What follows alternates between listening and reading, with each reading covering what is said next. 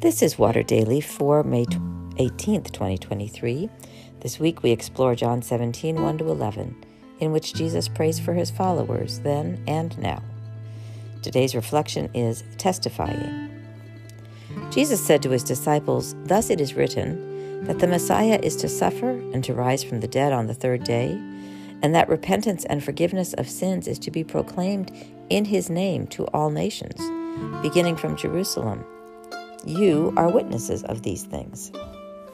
I like to joke that many Episcopalians seem to be enrolled in a witness protection program, staying as low profile as possible about their faith and spirituality. That can happen when we focus more on church than on Christ. Jesus calls those who would bear his name in the world to bear witness to his story and to the power of God he taught and lived.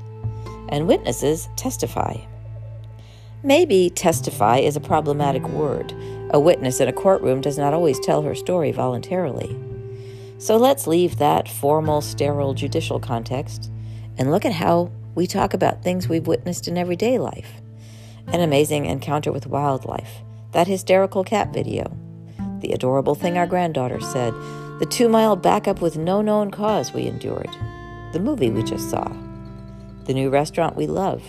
We bear witness all the time. Can we talk as easily and naturally about our encounters with the holy when we have them? Can we talk about our outreach activities and worship experiences and the joy of community?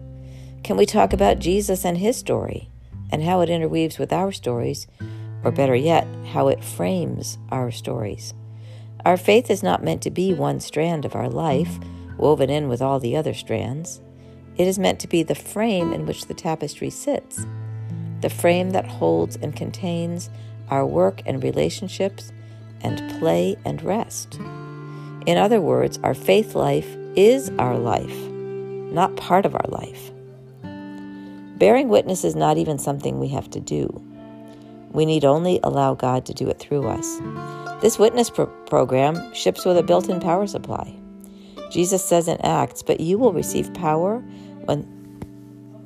when the Holy Spirit has come upon you, and you will be my witnesses in Jerusalem, in all Judea and Samaria, and to the ends of the earth." And in Luke, "And see, I am sending upon you what my Father promised. So stay here in the city until you have been clothed with power from on high." That power came in fullness at Pentecost. We receive it at baptism, confirmation, ordination, and any time we exercise faith in the name of Jesus. If we find ourselves in a situation that could get spiritual, we can say a quick prayer. "Okay, God, you promised power. Give me the courage and the words."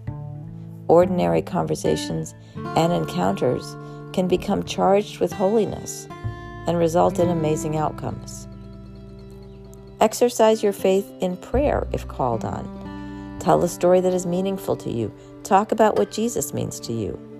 We can do that in ways that give people space for their own experiences and views. A witness is not there to persuade, but to tell a story that is true and authentic.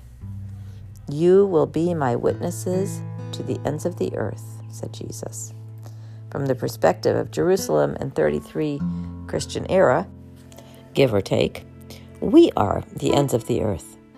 If we've experienced blessing in God, let's testify.